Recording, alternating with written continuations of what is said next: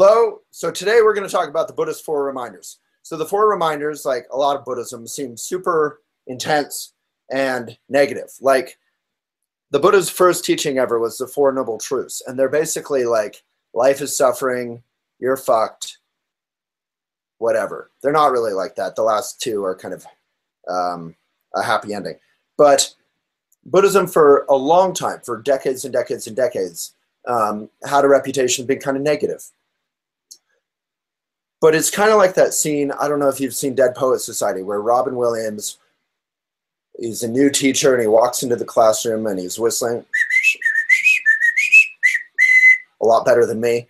And he leads all the boys out of the classroom and he says, look at all these awards in these cases. Look at the boys in these old photos. They're hopeful, they're arrogant, they're happy, they have dreams just like you. The only difference is they're now all food for daffodils. They're all dead.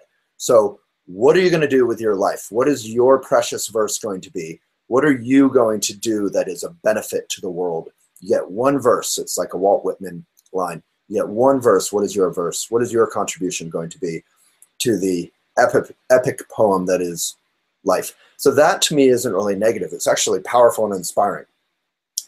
Perhaps the most popular, well-regarded commencement speech of all time was given by Steve Jobs, who is, as always, controversial. But what I loved about his commencement speech is it was about, remember, for those of you who have seen it at Stanford, it's on Elephant. You can Google Steve Jobs commencement. He talks about how if he ever wakes up too many mornings in a row not feeling inspired about the day he's about to go do and live, then he re-examines his life. He looks in the mirror and he says, am I excited about this? So there's a quality to life where we have to remind ourselves that life is short. It's not endless. Life is like a long version of a movie that you're watching on Netflix, and it has a beginning and an end, a middle. It's like the seasons, summer is fantastic, but it's already July. Where did June go? So life is precious and fleeting. And if we, there's like some Jim Carrey movie, there's a bunch of these movies where people think they have cancer, they're going to die. And so suddenly they rush around being a good person and living life fully. And it's all very exciting. The trick is we can do that every day. And that is the Buddhist Four Reminders. So without further ado, just a little French for you, let's get into the Four Reminders. So the first, I'll just read them. It's kind of a little bit sort of fancy, flowery, archaic language. Buddhist Four Reminders. And the notion is that you don't need to be Buddhist or pretend to be Buddhist. You can just think about these four reminders in your mind, maybe every morning when you wake up and you're going to meditate for a second or for 5 minutes. All right, so the four reminders. Joyful to have such a human birth, difficult to find, free and well-favored. Being free and well-favored, having a roof over your head, having food, having clothes, having some degree of health is incredibly precious and difficult to find. Many of us who are alive don't have those things. So appreciate that.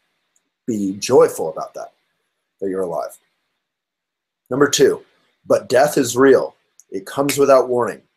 This body will be a corpse. So our life, which feels so solid, as we all know, I get hit by a car on my bike once every other year. And for the next day or two, luckily I've always been okay, but for the next day or two, I feel almost like my solid being doesn't exist. Like my bubble's been popped and I feel very shaky. So life is but a bubble. This body will be a corpse. Unalterable are the laws of karma. Karma means cause and effect, which cannot be escaped. That's number three. Samsara, or the cyclical nature of habitual mind and ego, suffering, is an ocean of suffering, unendurable, but unbearably intense. So I'm going to go into those a little more, just so you get them. So this is something I would recite when I was practicing as a kid. So it is difficult to find a free and well-favored human birth. First, contemplate the preciousness of being free and well-favored. This is difficult to gain, easy to lose. Now I must do something meaningful. That's inspiring, not negative. Number 2, death and impermanence. The world and its inhabitants are impermanent. Everything changes. In particular, the life of beings is like a bubble. Death comes without warning. This body will be a corpse. At that time, the Dharma will be my only help. I must practice it with exertion. So Dharma means truth, or the practice of truth. So in the Buddhist context, we are practicing meditation.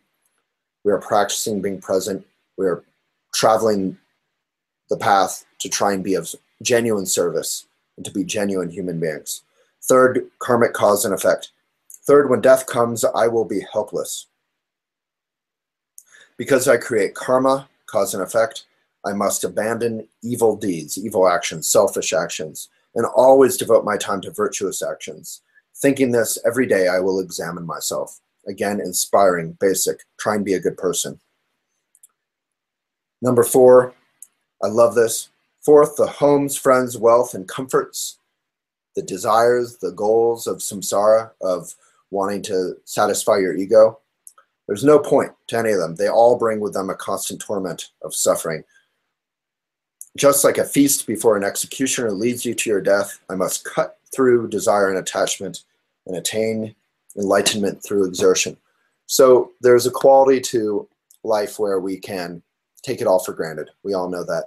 And the 4 reminders are a Buddhist practice. Now, you really shouldn't do them formally unless you have a, go to a Shambhala center, go to a Buddhist center, have a meditation instructor, study, meditate. But all of you out there can meditate and should. It's great. It's good stuff. It's incredibly basic. As Trungpa Rinpoche would say, the uplifted posture and meditation is common to just about every culture on earth. And this is not owned by Buddhism.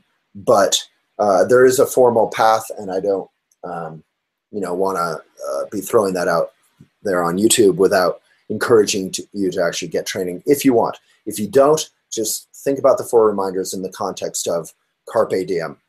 Seize the day. Appreciate your every day. When you wake up, say, I am joyful to be alive. I can use this opportunity of life and health and a roof over my head to be a benefit to others, to be genuine, not to do bad, selfish things, not to spend my whole life chasing money or girls or boys or whatever. Those things will happen as they happen. Instead, I can direct myself to, as Sakyong Nipam says, if you want to be happy, think of others first. Thank you so much.